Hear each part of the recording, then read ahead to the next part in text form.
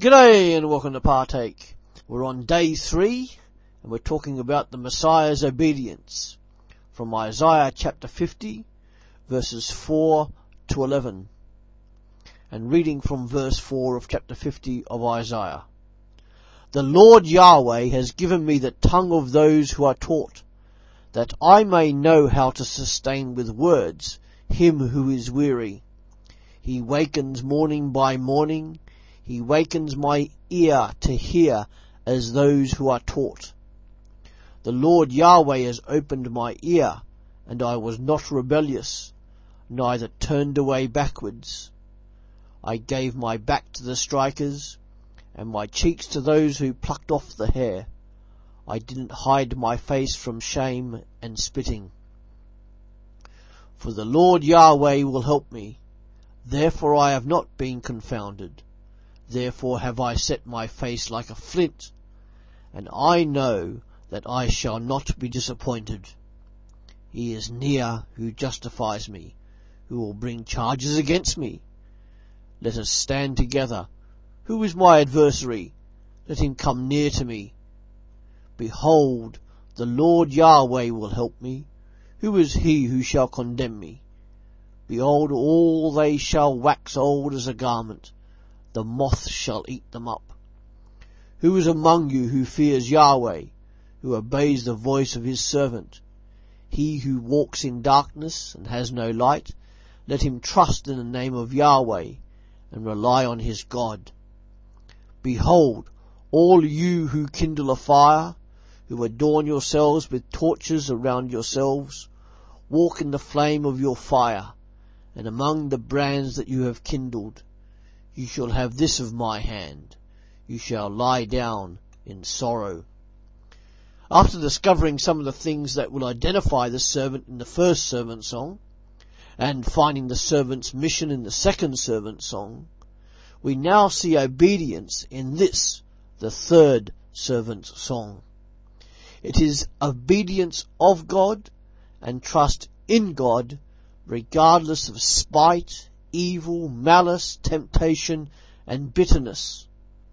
And from verse 4, we see that the servant is willing to learn. This willingness to learn is a lifelong learning, as indicated in the phrase, morning by morning. Each morning the servant awakes and is ready to be fully obedient to God throughout the day. On top of that, his words have power. He is able to give comfort and counsel as he consoles the weary, despised and rejected. Those people who, like him, are undergoing trials, temptations, and having to endure. This servant in no way rebels against God, and this servant is sinless and offers faultless obedience to God. Verse 5. Nothing will stop him from living a life of obedience to God, hence him not retreating or hiding in verse 6. The nation of Israel had forgotten to listen to God and was rebellious, disobedient, and wearisome. The servant is also willingly suffering by giving himself over to his tormentors and offering his body to be beaten, scarred, shamed, and spat upon. This servant is the ultimate prophet and willing to give his all in obedience to God Almighty. And the full details of the suffering of this servant are at this point in Isaiah still not given. But we do know at this point in Isaiah that the servant is willing to obey in both his mind and in his body, so that all glory will go to God. This servant sets his face like stone towards his goal, because he knows that God will help him to achieve. The servant's confidence to achieve is not in his own strength to endure, but rather a reliance on God's help to overcome all that would cause him to stumble and give up, regardless of the adversaries. This servant is not on a pedestal above every other human, but is rather on the same level as each person. He is not so detached from other people that he is untouchable, Rather, this servant lives a perfect life of discipleship to show that it is achievable, and a life of total obedience to God and trust in God for all things is possible. And what is the response of the people of God, Israel, to this servant in verse 10 to 11? Well, some of the people of Israel fear the Lord and obey the Lord, as the servant does, but most do not. The servant has shown people that what God desires is not hollow words, but obedience, regardless of the personal cost.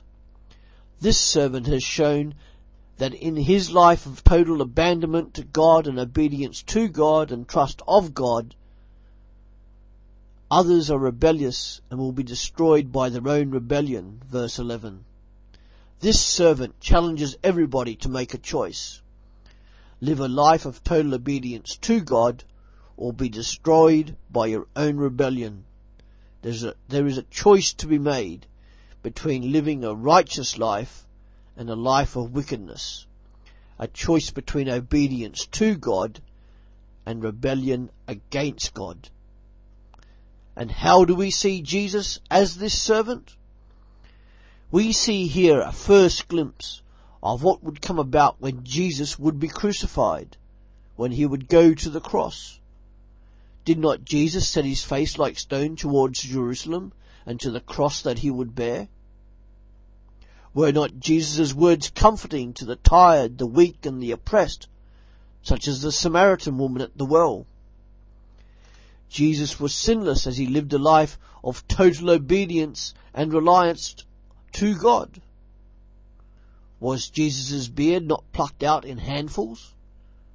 Was his face not beaten beyond recognition by his captors? His back was reduced to hamburger mince by the flagellating whips that contained metal and bone. His face was spat upon. He was cursed. Jesus Christ lived a life of total obedience and sacrifice to God. As we read and study the Gospels, we discover that Jesus endured and lived a life of total obedience and discipleship par excellence. Look to Jesus Christ, the writer of Hebrews says. Jesus Christ, the author and perfecter of faith, who for the joy that was set before him endured the cross, despising its shame, and has sat down at the right hand of the throne of God. For consider him who has endured such contradiction of sinners against himself, that you don't grow weary, fainting in your souls. Hebrews 12, verses 2 to 3. Thank you.